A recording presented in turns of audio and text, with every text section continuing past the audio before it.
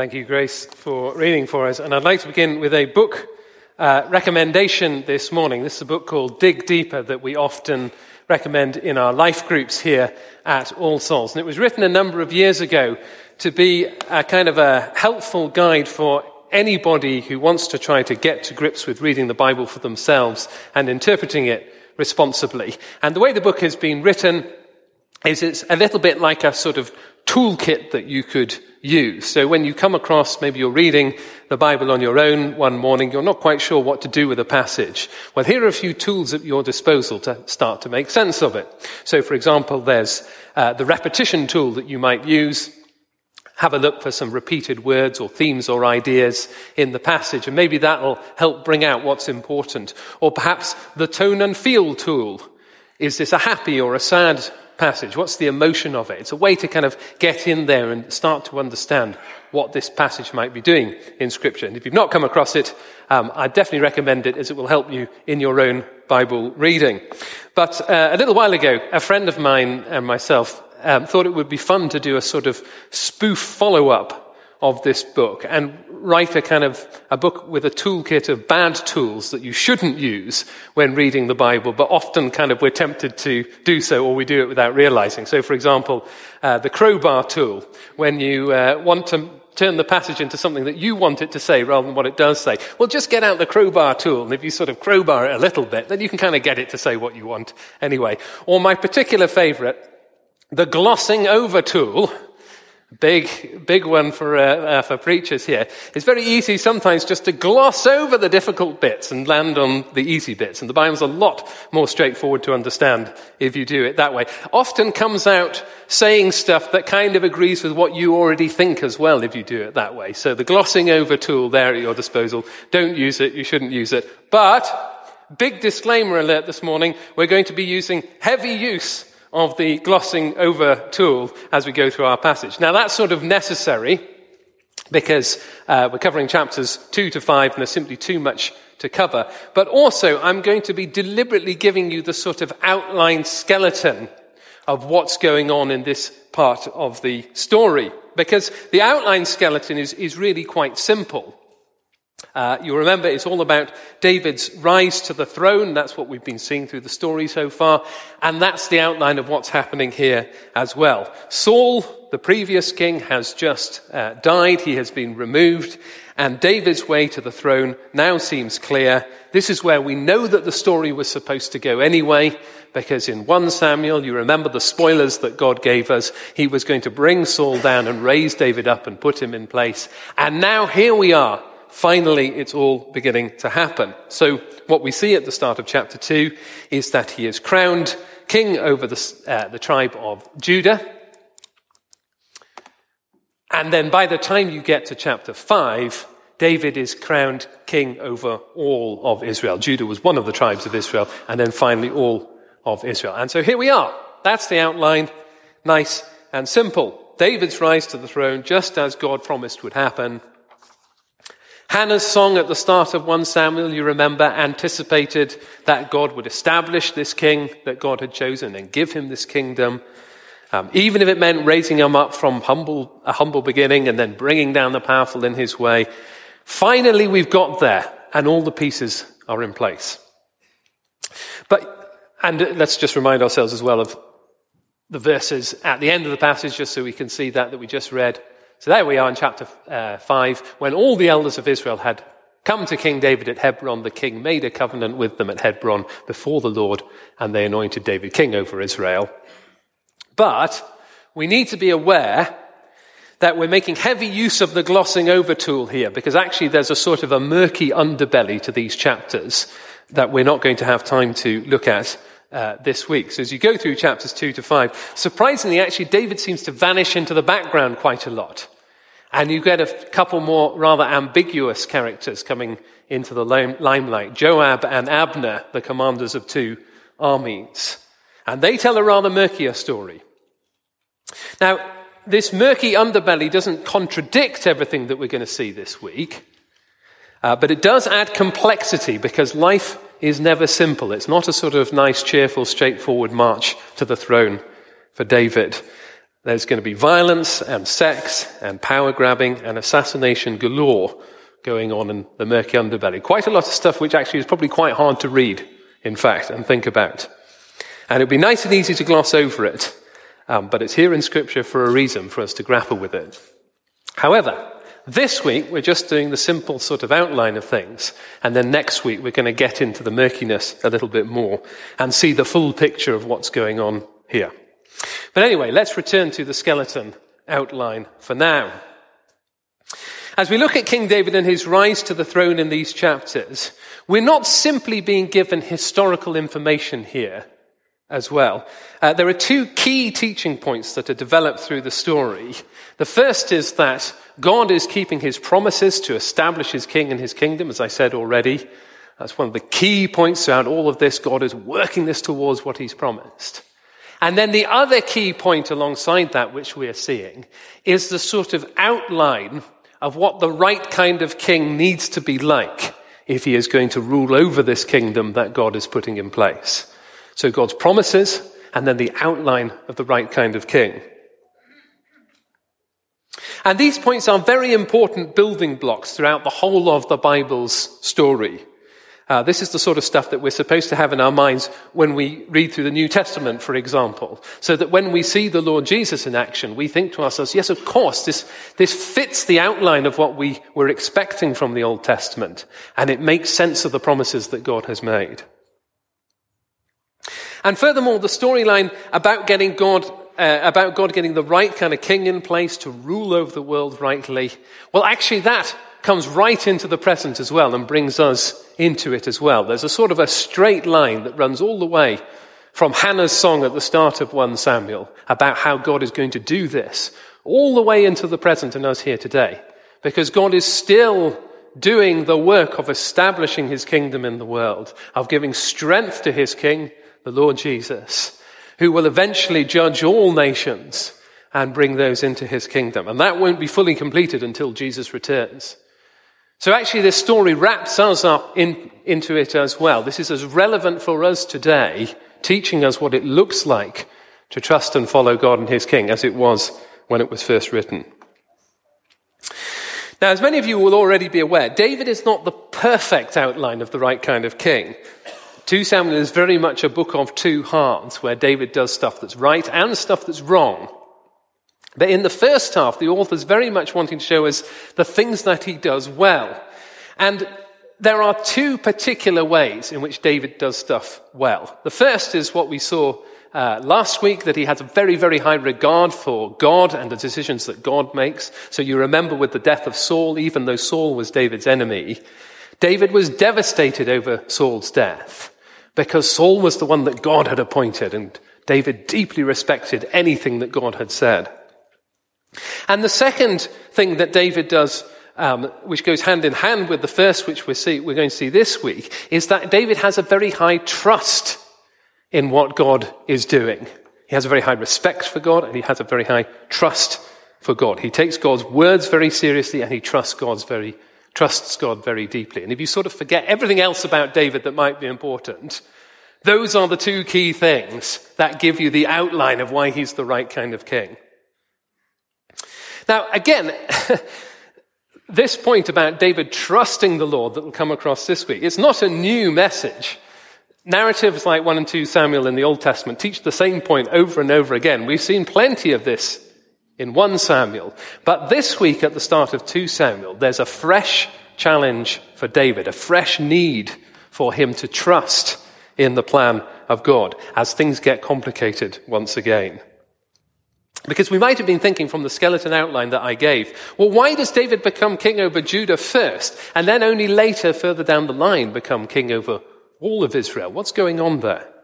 Well, let's dive into chapter 2 and see a little bit more about how all of this comes together. Have a look, flick back to chapter 2 again, which I think was page 305, if you haven't got that open, and let's have a look at chapter 2 again. In the course of time, David inquired of the Lord, "Shall I go up to one of the towns of Judah?" he asked. The Lord said, "Go up." David asked, "Where shall I go?" "To Hebron," the Lord answered. So David went there with his 2 wives, Ahinoam of Jezreel and Abigail, the widow of Nabal of Carmel. David also took the men who were with him, each with his family, and they settled in Hebron and its towns. Then the men of Judah came to Hebron, and there they anointed David king over the tribe of Judah.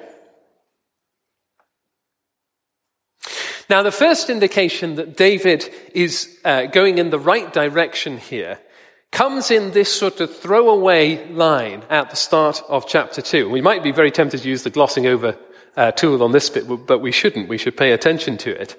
And it's a simple point, but it's a very important one, which is that David inquires of the Lord before he does anything. Or to put it the other way around, he doesn't just take matters into his own hands and decide what he's going to do. He waits for what God says. We don't know exactly what David's means were of inquiring of God at this point. It's possible that the prophet Nathan was involved, for example, who we're going to see a little bit further down the line in the story. But the point is that David is very careful to follow God's direction after Saul is dead and not just simply presume that he knows what's best. And this is really important because it's precisely what Saul got wrong and the reason that Saul was the wrong kind of king for God's people. We saw this at various key moments in Saul's life, but the absolute worst, where he got to the very lowest point, was towards the end when he went to go and consult the medium of Endor towards the end of 1 Samuel. What had happened was that Saul had tried to inquire of God for some direction, but God hadn't answered him. And rather than waiting for God, Saul got cold feet and decided he would go and consult a medium, a necromancer, for some answers instead. And this was something that God had told his people that he never wanted them to do. Saul was impatient. And we mustn't assume that it was easy for David at this point in 2 Samuel chapter 2. There's no sense of a time scale in the verse that we just read. We don't know how long it took for direction to come to David from God. And furthermore, when the direction did come, God said to go up to Hebron. Now, Hebron's a bit of a placeholder of a kind of a place. We all know that Jerusalem is where David needs to end up eventually. That's where the kings will rule from. But Hebron is a bit of an in-between, in the meantime kind of place. It'll take a while before David gets to where he needs to be. And we have to remember that David has been waiting for a very long time for God to fulfill what he's promised at this point. It was years ago when Samuel had first anointed David to be king. A young man full of energy, full of zeal for the Lord at that point. And back then, perhaps it was easier for him to be full of confidence in God. Do you remember the fight against Goliath? David was full of confidence that God would win the battle. Had no problem trusting God. But one can only imagine that that's hard to keep up as time goes on. We know how it works, don't we? It's easy to be zealous when you're young, but the more time goes on, the harder it gets. Saul had also started well, but he got impatient. And it would be very, very believable that finally, now that Saul is dead, David thinks, hang it, I'm going to start writing the script from now on. I'm just going to get on and take matters into my own hands rather than wait for God to do this. But no, he continues to be patient. He listens for God's guidance and he goes where God directs, even if it means Hebron rather than Jerusalem. And if we thought the journey to the throne is almost there at this point, and that David will only have to trust God for a little longer, well, think again, because another twist is coming. Have a look back down at verse 8 of chapter 2. Meanwhile, Abner, the son of Ner, the commander of Saul's army, had taken Ishbosheth, the son of Saul, and brought him over to Mahanaim. He made him king over Gilead, Ashuri, and Jezreel, and also over Ephraim, Benjamin, and all of Israel, which is basically most of the territory. Ishbosheth, the son of Saul, was 40 years old when he became king over Israel, and he reigned 2 years. The tribe of Judah, however, remained loyal to David. So here we are. We have David king over Judah, but this guy, Ishbosheth, the son of Saul, put in charge of the rest of Israel. just when we thought that Saul's house was finished, suddenly it gets a fresh wind. Because, of course, there was a bit of ambiguity over the succession of the throne from Saul. The way things had to work in the ancient days, ancient times, was that the king would pass on kingship to his son unless he didn't have any children, or if a military coup happened and his line was overturned and they were all gotten rid of. But given that David is unwilling to fight Saul's family and put them to death because of his respect for Saul as the Lord's anointed, well, Abner, the commander of Saul's army, realizes that there's an opportunity here. All he has to do is simply put Saul's son Ishbosheth in charge, and everything can kind of carry on as it was before. Given that most of Israel have already been under Saul's leadership, it was probably quite easy to keep that succession going with them. We might be thinking, well, hang on, aren't they all supposed to rally round David? But imagine you're a farmer in the middle of Gilead and all you've got is a pitchfork. Probably the thing that you care about most is the least amount of disrupt and the most amount of stability and safety. So if it's Saul's son rather than Saul, well, life continues. And whatever God is doing with the new Lord's anointed stuff, well, he can do that in his own time. And so therefore, once again, David's claim to the throne is contested. There's still going to be a long journey to get there, even after Saul is dead. What will it look like to keep trusting God and being patient through this renewed challenge? And if anything, it just got more difficult. Because previously David was a bit of a sort of cool hipster freedom fighter on the run, in caves, come and join his band. It's all very exciting kind of thing. But now he's actually been put in charge of Judah, and he actually has to lead this people. And whether he likes it or not, sooner or later the inevitable happens. And he's thrown into conflict with Saul, the son of Ishbosheth, who's in charge of the rest. Now, we'll touch upon the events of chapter 2 next week. But by the time we get to chapter 3, you can flick forward if you like to chapter 3, verse 1, we're told this. The war between the house of Saul and the house of David lasted a long time. David grew stronger and stronger while the house of Saul grew weaker and weaker. Which is a bit of a glass half full, glass half empty kind of verse, isn't it? On the one hand, David is getting stronger and stronger, and Ishbosheth's house is getting weaker and weaker.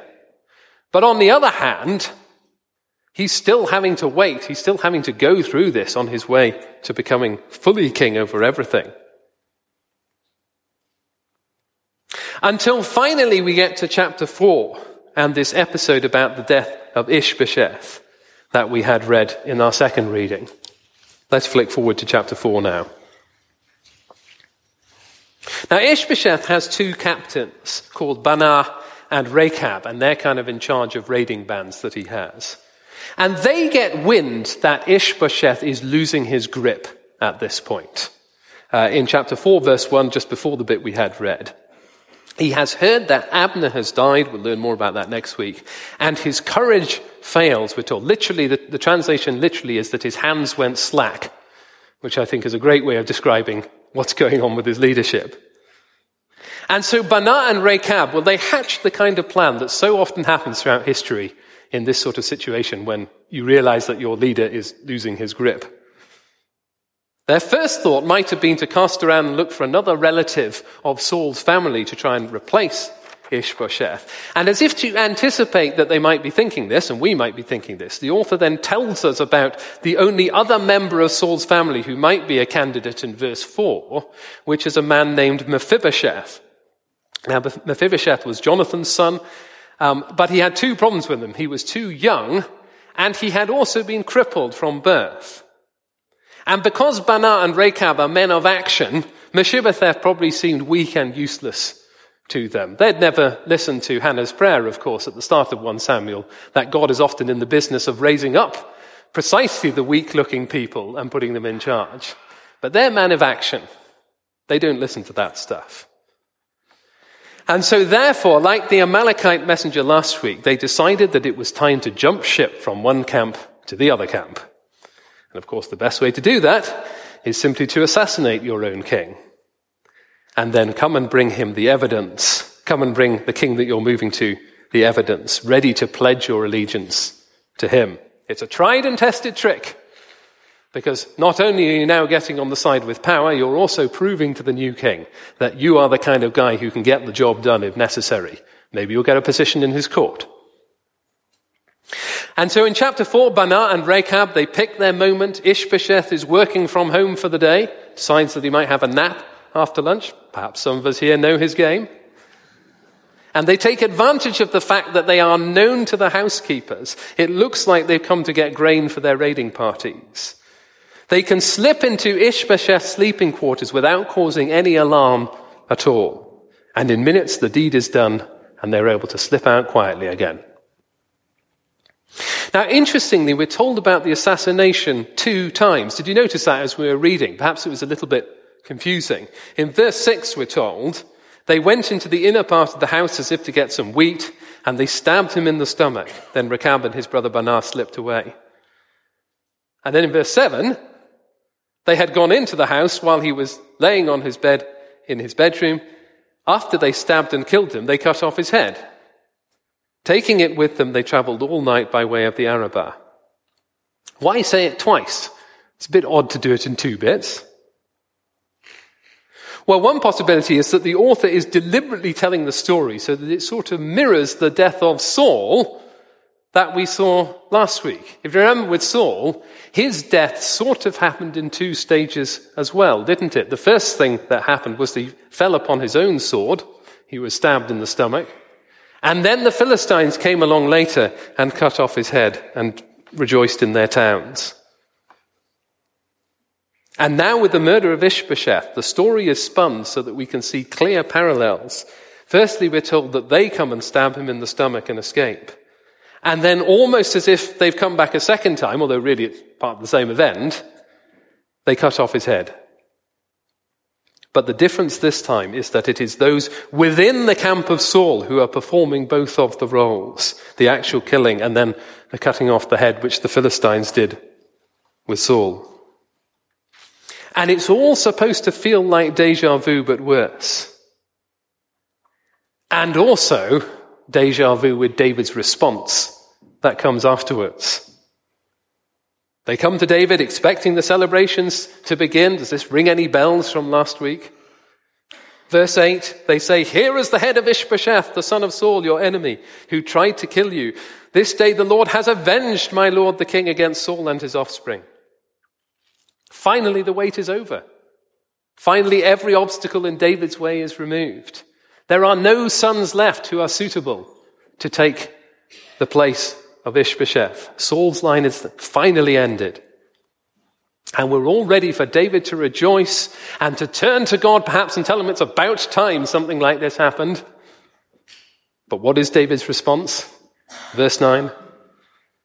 David answered Rechab and his brother Baanah, the sons of Rimmon the Beerite, "As surely as the Lord lives, who has delivered me out of every trouble, when someone told me Saul is dead and thought he was bringing good news, I seized him and put him to death in Ziklag. That was the reward I gave him for his news. How much more when wicked men have killed an innocent man in his own house and on his own bed? Should I not now demand his blood from your hand and rid the earth of you?"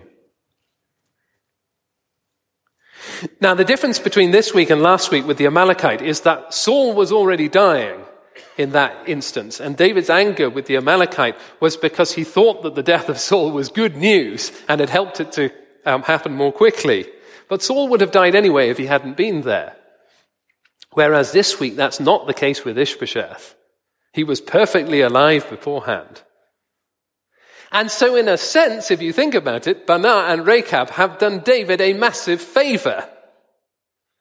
If we're thinking about this purely objectively, they've massively sped up the process of him getting to the throne. And if you were thinking about it in a normal human way, David should be delighted with what they've done. But what he says in verse 9 is very telling. "As surely as the Lord lives, who has delivered me out of every trouble." David didn't need these hitmen to come and help him out. He'd had God on his side all along. God was perfectly capable of getting him out of every scrape along the way. And so all David cares about is the deed that they have done. If he put to death the man who thought the death of Saul was good news, how much more will he demand the blood of those who have needlessly killed the son of Saul? And this is all the worse given that we're told in verse 2 that the assassins were from the tribe of Benjamin, which was Saul's line. This hasn't just come from the Israelites more generally. This murder has come from within Saul's wider family more specifically. For David, once again, it's simply a terrible tragedy and an awful deed rather than a great rescue and a help on his way to the throne. Because he had God sorting him out all along.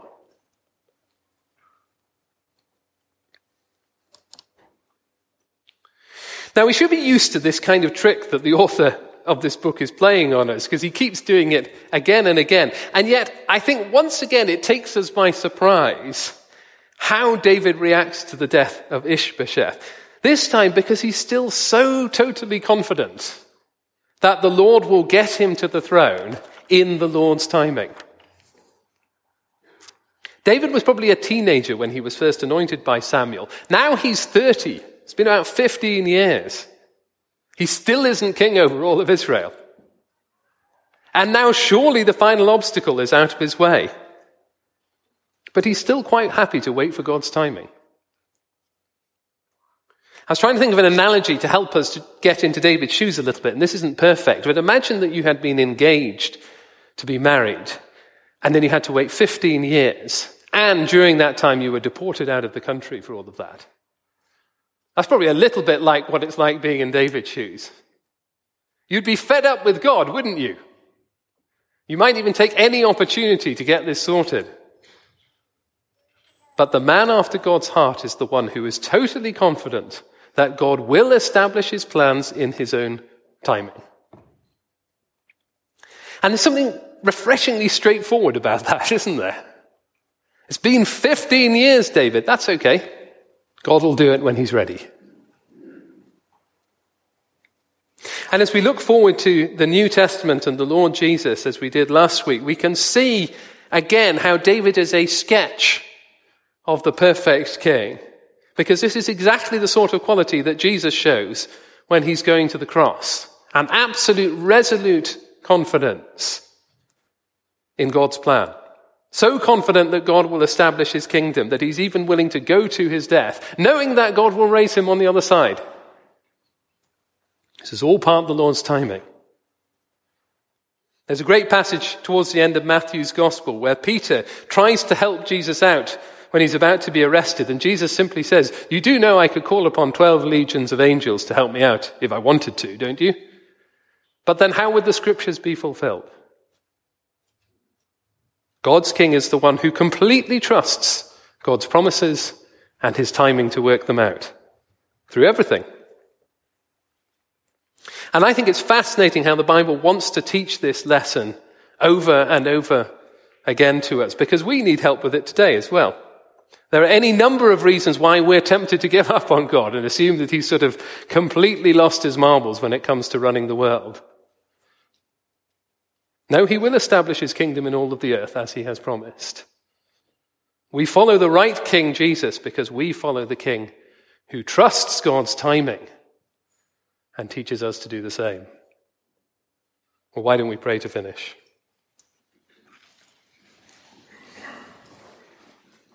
We thank you, Heavenly Father, for King David in this passage and the ways in which he gives us this outline of what the king needs to be like to lead your people, the one who trusts you completely and waits for you to do things your way in your time.